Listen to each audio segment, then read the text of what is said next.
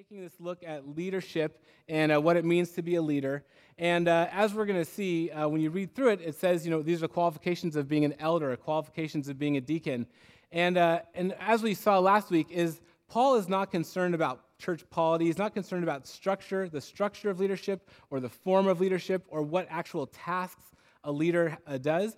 The assumption is that in every culture, in every context, people will gather, there'll be leaders, and those leaders will lead. What Paul is concerned about are the qualifications, are the character, is the heart, who are those people that we ask to lead? What kind of people should they be? And we've decided that there's basically, as we've been studying this passage over the last couple weeks, there are three main vital ingredients for leadership.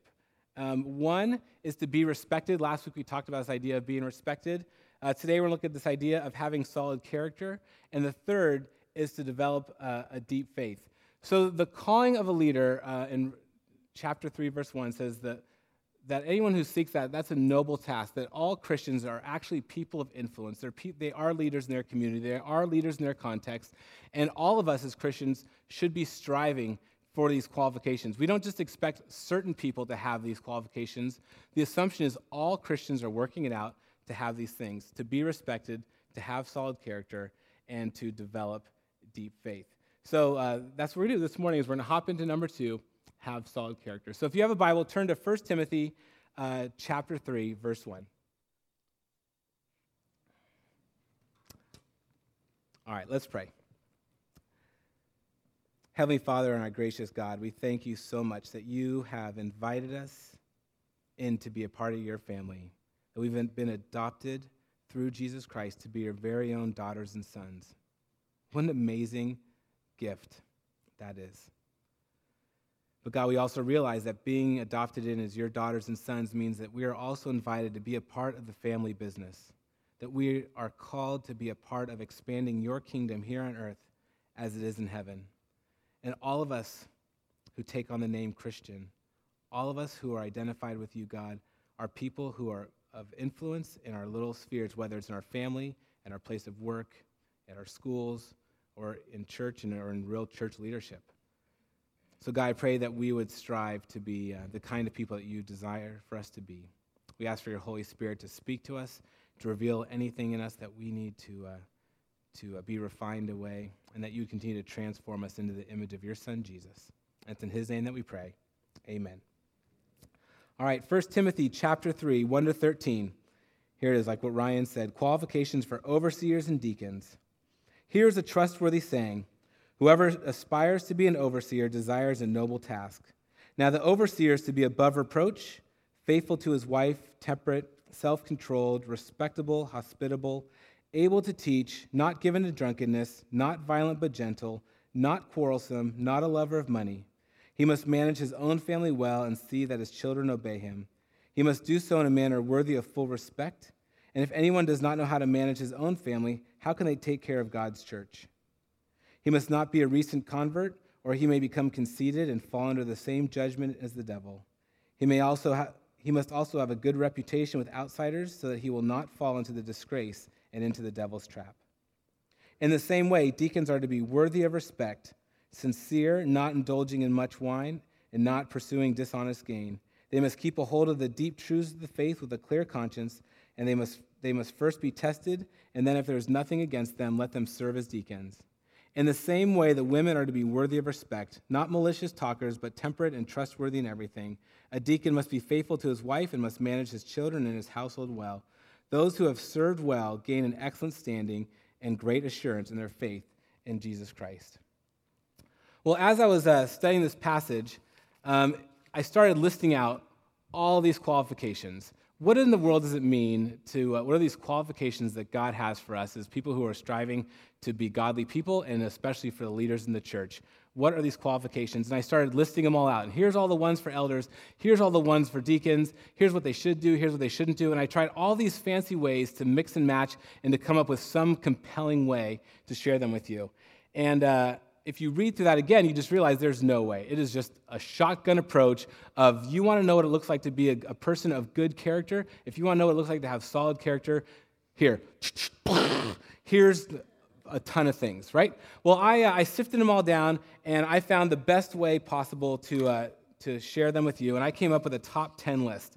So here's my top 10 attributes that define good character. If we want to be people of good character, God calls us to be those things. What does that look like?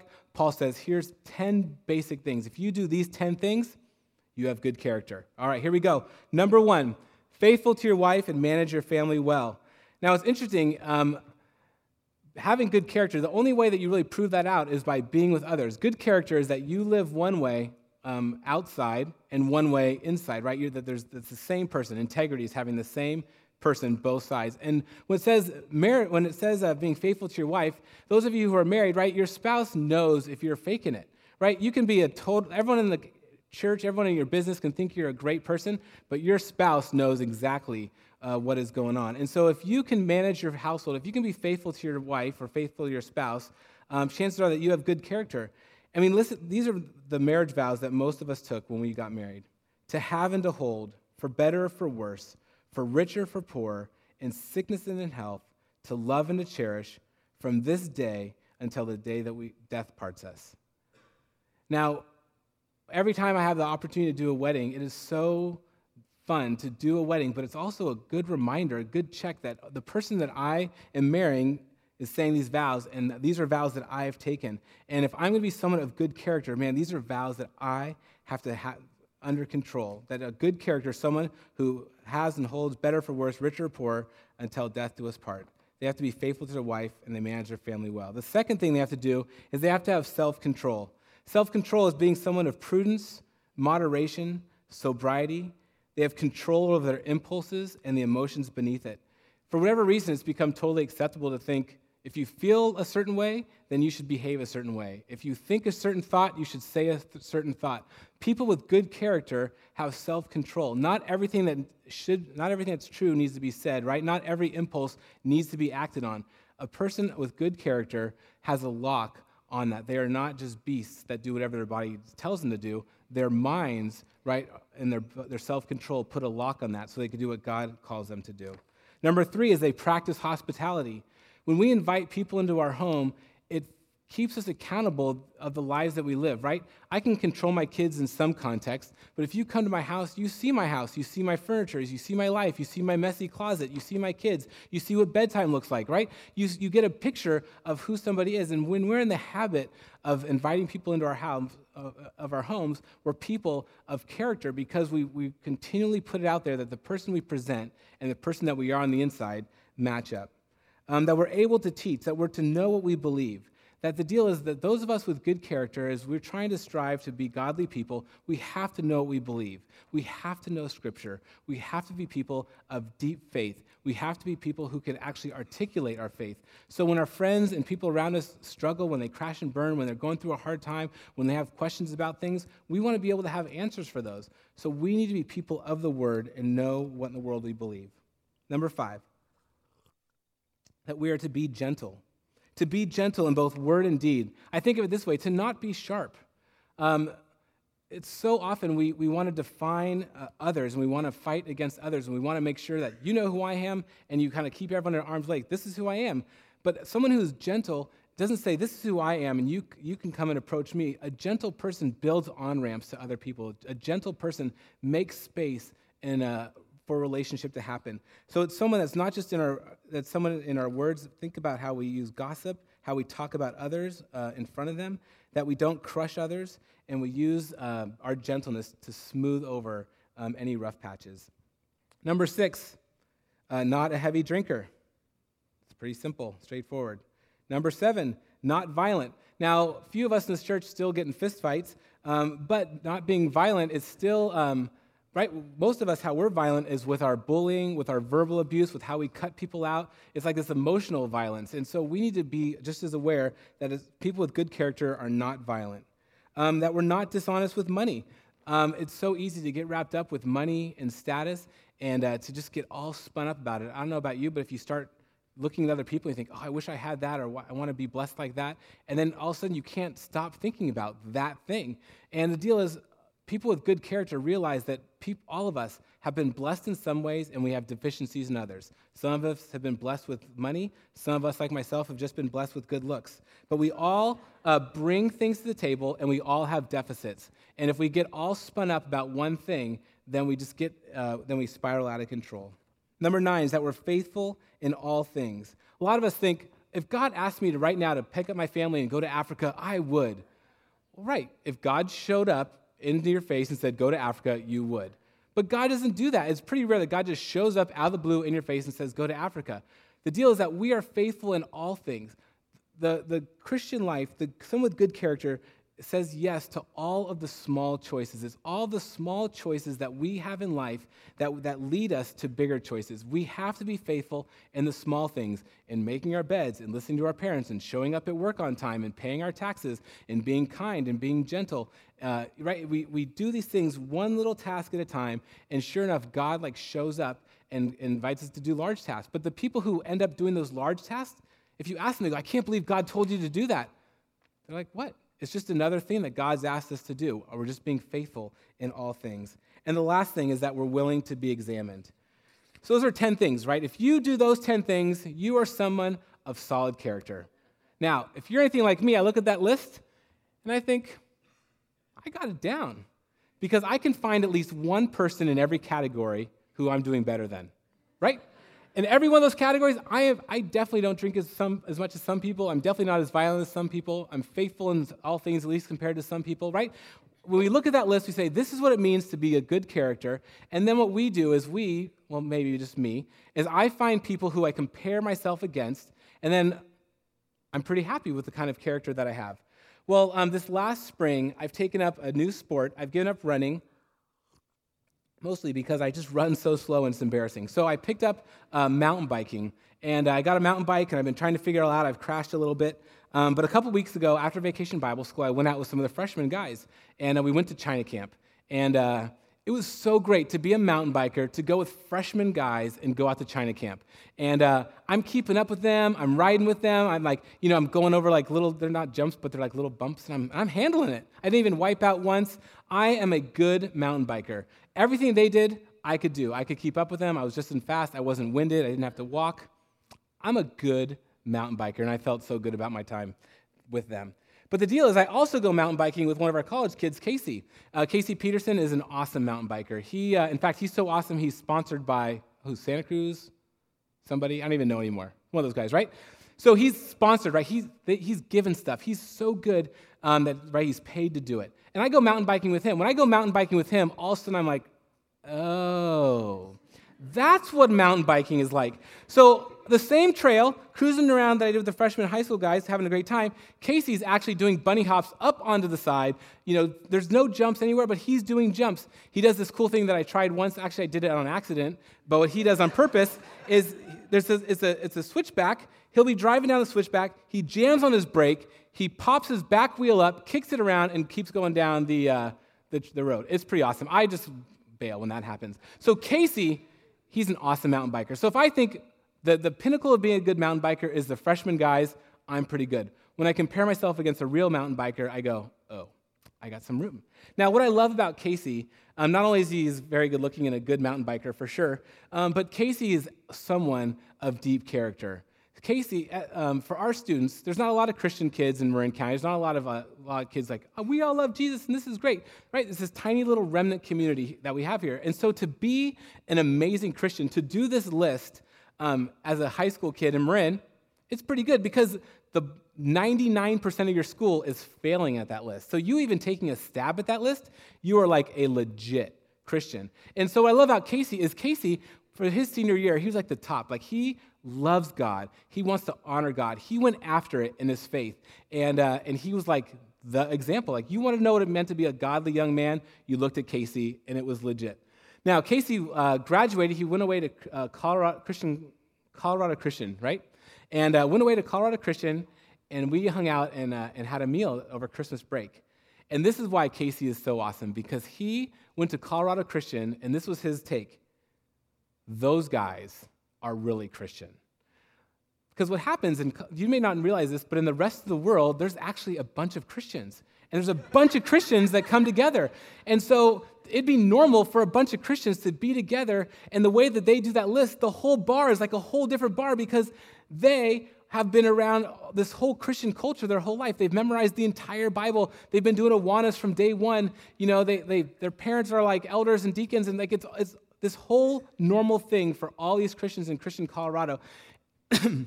So this list, Casey was doing awesome at this list. He goes to Colorado Christian. He goes, oh, my list, a little different than like the rest of the Christian world list. And what's so rad about Casey is, like, for me, I'd be like, but I'm Casey. I'm a professional mountain bike rider, so see you later, stuffy Christians. But no, what Casey does is Casey goes, oh, that's what it means to be a good character? That's what it means to be someone of deep faith?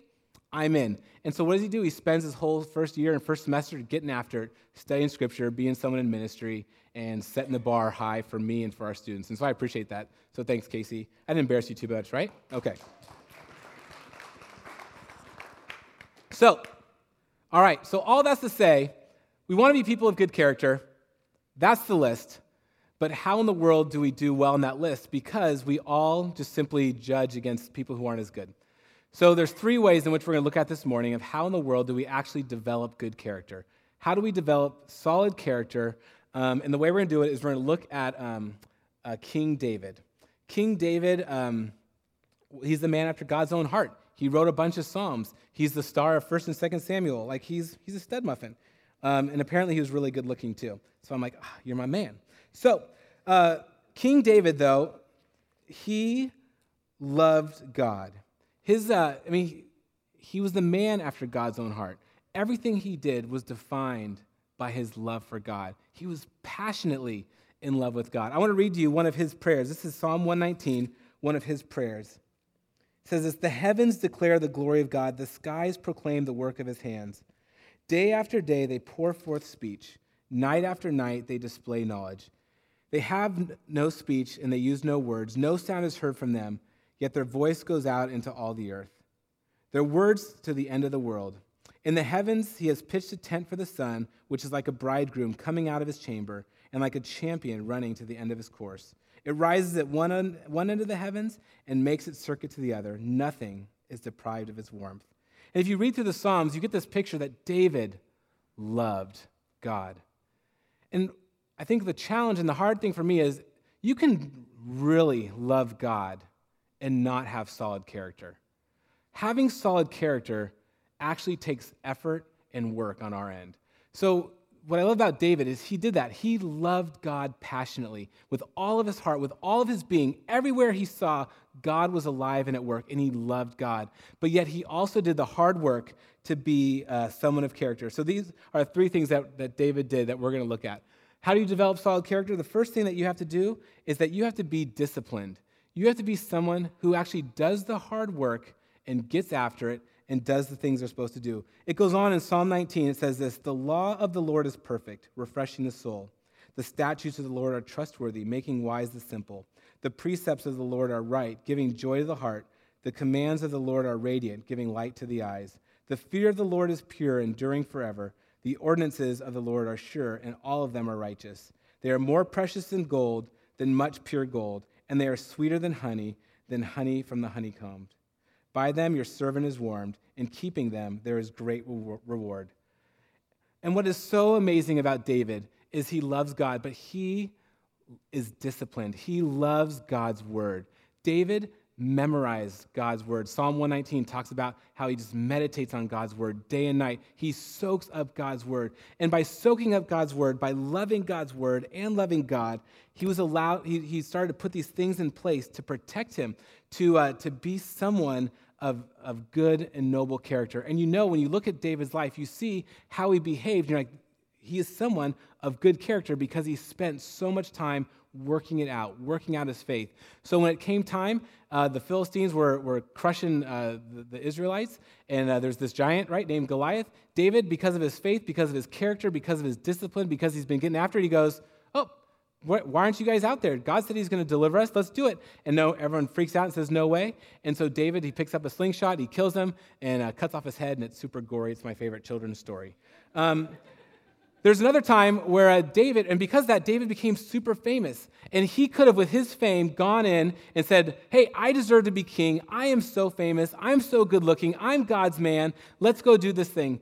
But instead, he knows because of his character, because of his study of God's word, because he has been working hard at being a man of noble character, what he does is he says, no, Saul is God's anointed. And there was this time when David ticked off Saul, and Saul ran away, ran for his life, and he's hiding in a cave.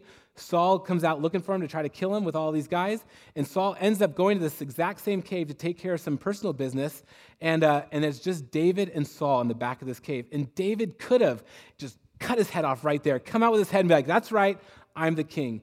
And what's wild is on that list of character things, according to all the other characters of all the other kings in that area, that would have been acceptable. That would have been the okay, right thing to do. But because he's been informed by the word of God, because he's been disciplined, all he does is cut off part of his robe. He sends it out and says, Saul, I could have killed you, but you are God's anointed, and I trust in God's anointed, right? He is someone of massive, massive character. And it is so hard. And the problem is, for us Christians, it takes hard work. For those of you who are excellent musicians, I am not an excellent musician. I love playing Father Abraham with little kids. I can do that all day. 3 chords, you can play guitar for 10 minutes, and you can be doing that. But a master musician, right, someone who has actually dedicated their time and their life to learn and master an instrument, they've had to say no to so many things so that they could master this instrument. But then, because they've mastered this instrument, they are free to do anything they want with that instrument. It is an unbelievable thing to see someone who is so skilled at that craft to do whatever they want. And for us as Christians to be of solid character, it does. It takes hard work. It takes private work. It takes saying no to certain things to master our character. And when we have our character under control, when we have disciplined our lives and we have solid character, we are free to do anything. But it starts with being disciplined. So how do you know if you're putting it into practice appropriately? Right? You read God's word, you read those 10 things, you're like, I'm doing great.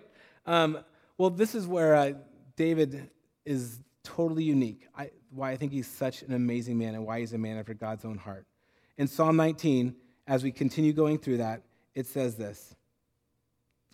So by them your servant is warned, and keeping them there is great reward. But who can discern their own errors? Forgive me my hidden faults. Keep your servant from willful sins, and may they not rule over me. Then I will be blameless, innocent of great transgression.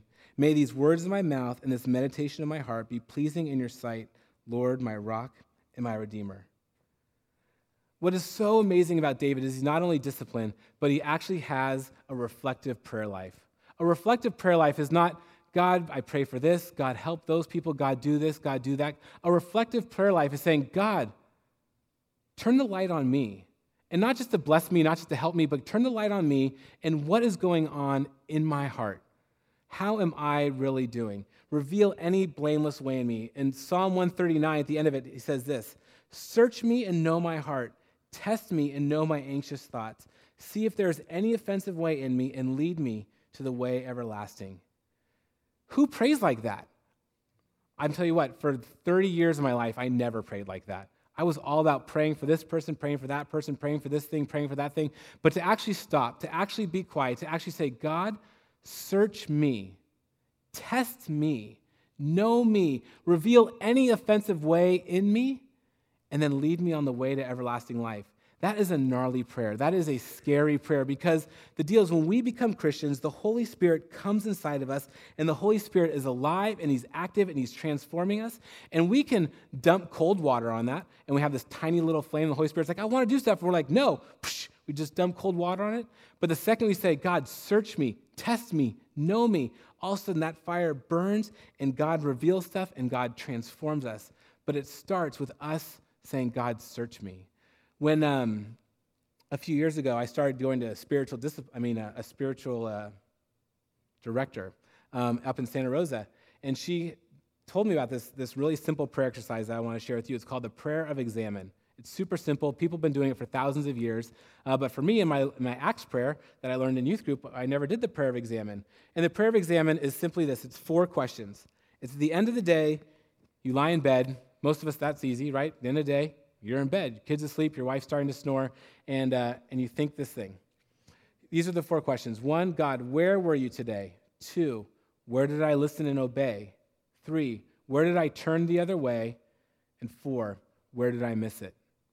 And the first couple times I did this prayer, I had to say, where were you today? I didn't see you. Where did I listen and obey? Well, I didn't see you, so how could I? Where did I turn the other way? Well, I didn't see you, so how could I? Where did I miss it? Oh.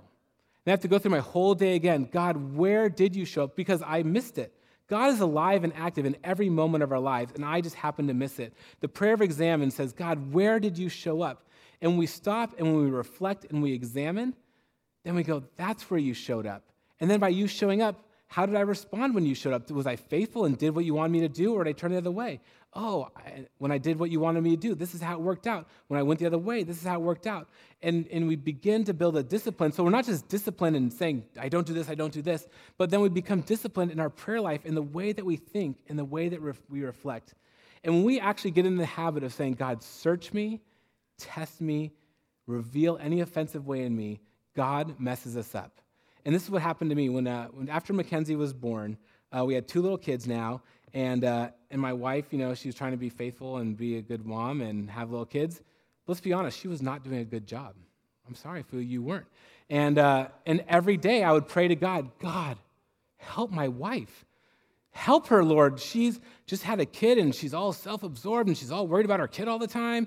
And, she's like, what is going on? I had this list of 100 things that she was just not doing well. And I'm like, come on, God. The Holy Spirit lives inside of her. I don't want to be the jerk husband and be like, maybe you should stop wearing sweatshirts all the time. God, through your Holy Spirit, you need to tell her these things. And I'm going to be faithful, and I'm going to pray my guts out for that. Right? That's how I prayed for 30 years of my life. Super good at those prayers. The prayer of examine says, okay, God, whatever you're going to do with Katie, you're going to do with Katie. Search me, test me, know me. And I'm not going to lie. Within a day and a half, God wrecked me. It's like he took these glasses, he broke them, he gave me these new glasses, and all of a sudden, I was horrified.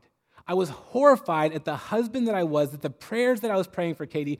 All of a sudden, he showed me, it was like this glimpse from heaven to go, hey, you want to know what your wife's doing? Showed me her care for our kids, showed me her care for my friends, showed me her care for my family. I was like, oh my goodness, my wife is a saint. Wear more sweatshirts. I don't even care. And I realized I am this total wreck of a person. I am so selfish and so self-absorbed and so fragile and such poor character. And that was just 2 days going, God, search me. What's it going to be like? God, search me. And God, through his Holy Spirit, wrecked me and gave me brand new glasses for my wife. And thankfully, those glasses are still on today. So the deal is that we have to be disciplined. We have to have a reflective prayer life. Because that is the only thing that's going to allow us to build good character. If not, I'm simply going to judge myself by the worst people around me and think, I'm doing pretty good. A reflective prayer life says, how am I really doing according to your standard, according to the call on my life?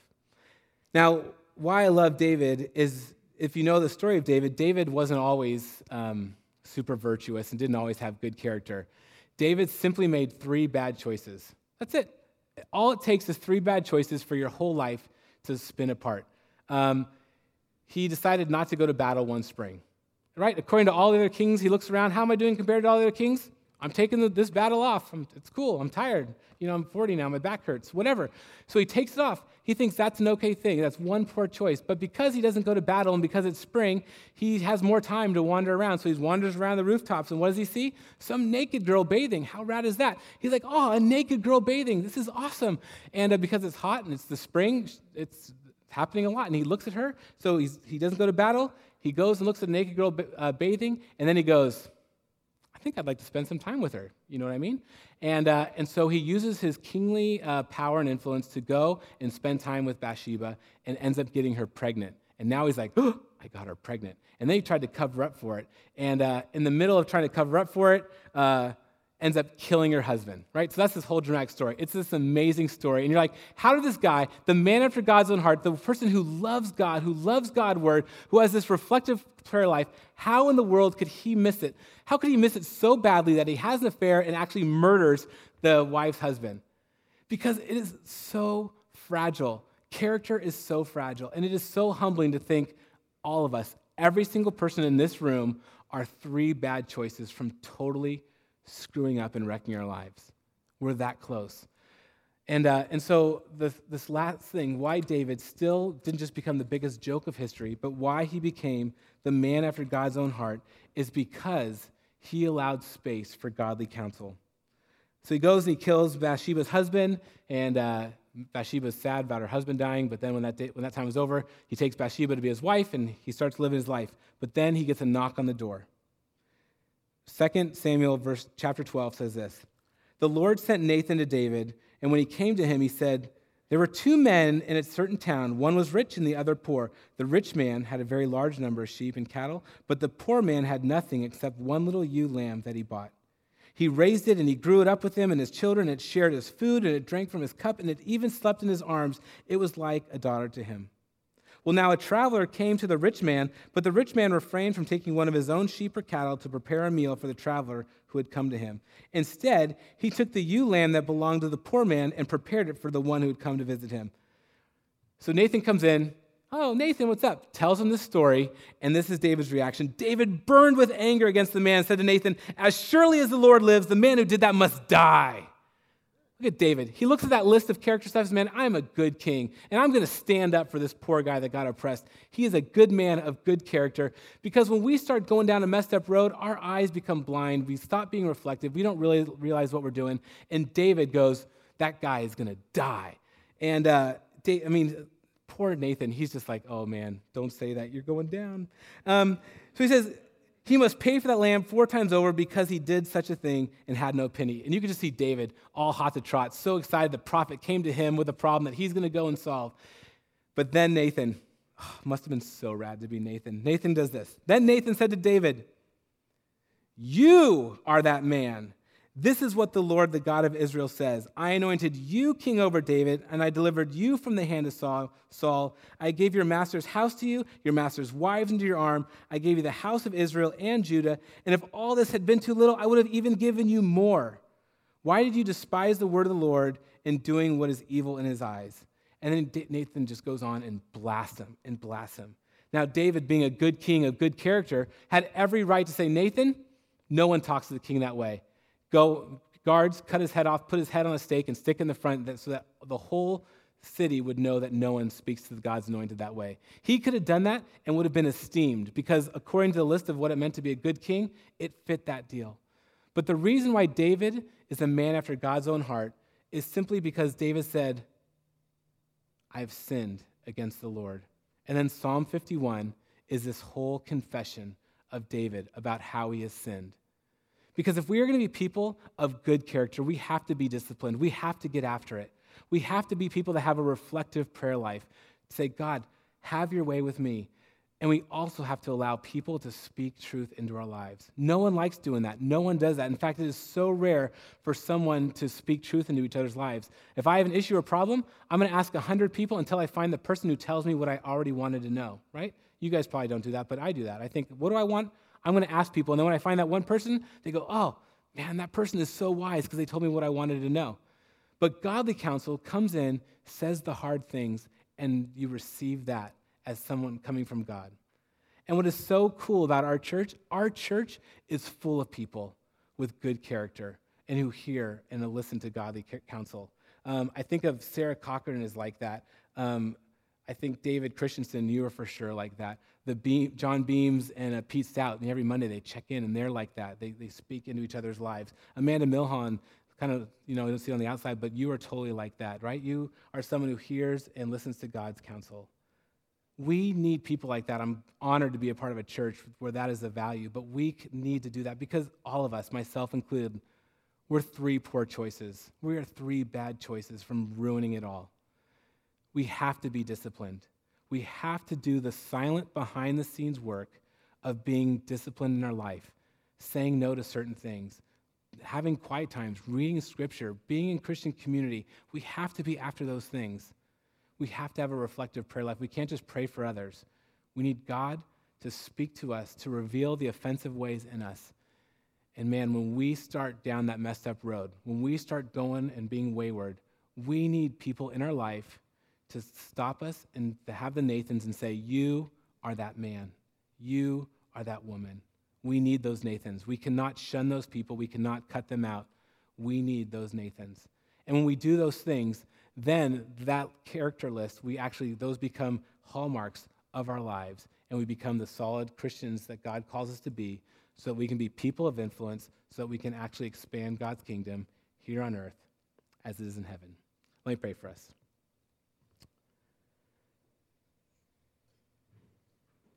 Heavenly Father, it is a daunting task to have to talk about character, because you know my heart, you know the hearts of people in this room, and we do love you, Jesus. We long to love you, Jesus. We long to honor you.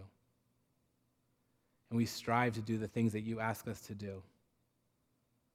But we screw up and we mess up, and sometimes it's been a long time since we've even looked in the mirror. But God, I pray more and more we'd be a community, we'd be a church of people that are full of Nathans, that we are full of people who will speak godly truth into our life so that our character continue to be refined. God, please protect me, protect us, protect our marriages, protect our families, protect our businesses, protect our very character, God, so we don't need another Christian to be a laughingstock, but we need Christians to be people of good reputation, of good character, so that the world may see what a good God we serve. I'm so thankful for your gracious kindness, for the way that you forgive us and heal us and allow us to strive and start again. So God, may today be a new start for us as we today, day one, strive to be people with good character. And may all honor and glory be yours forever and ever. Amen.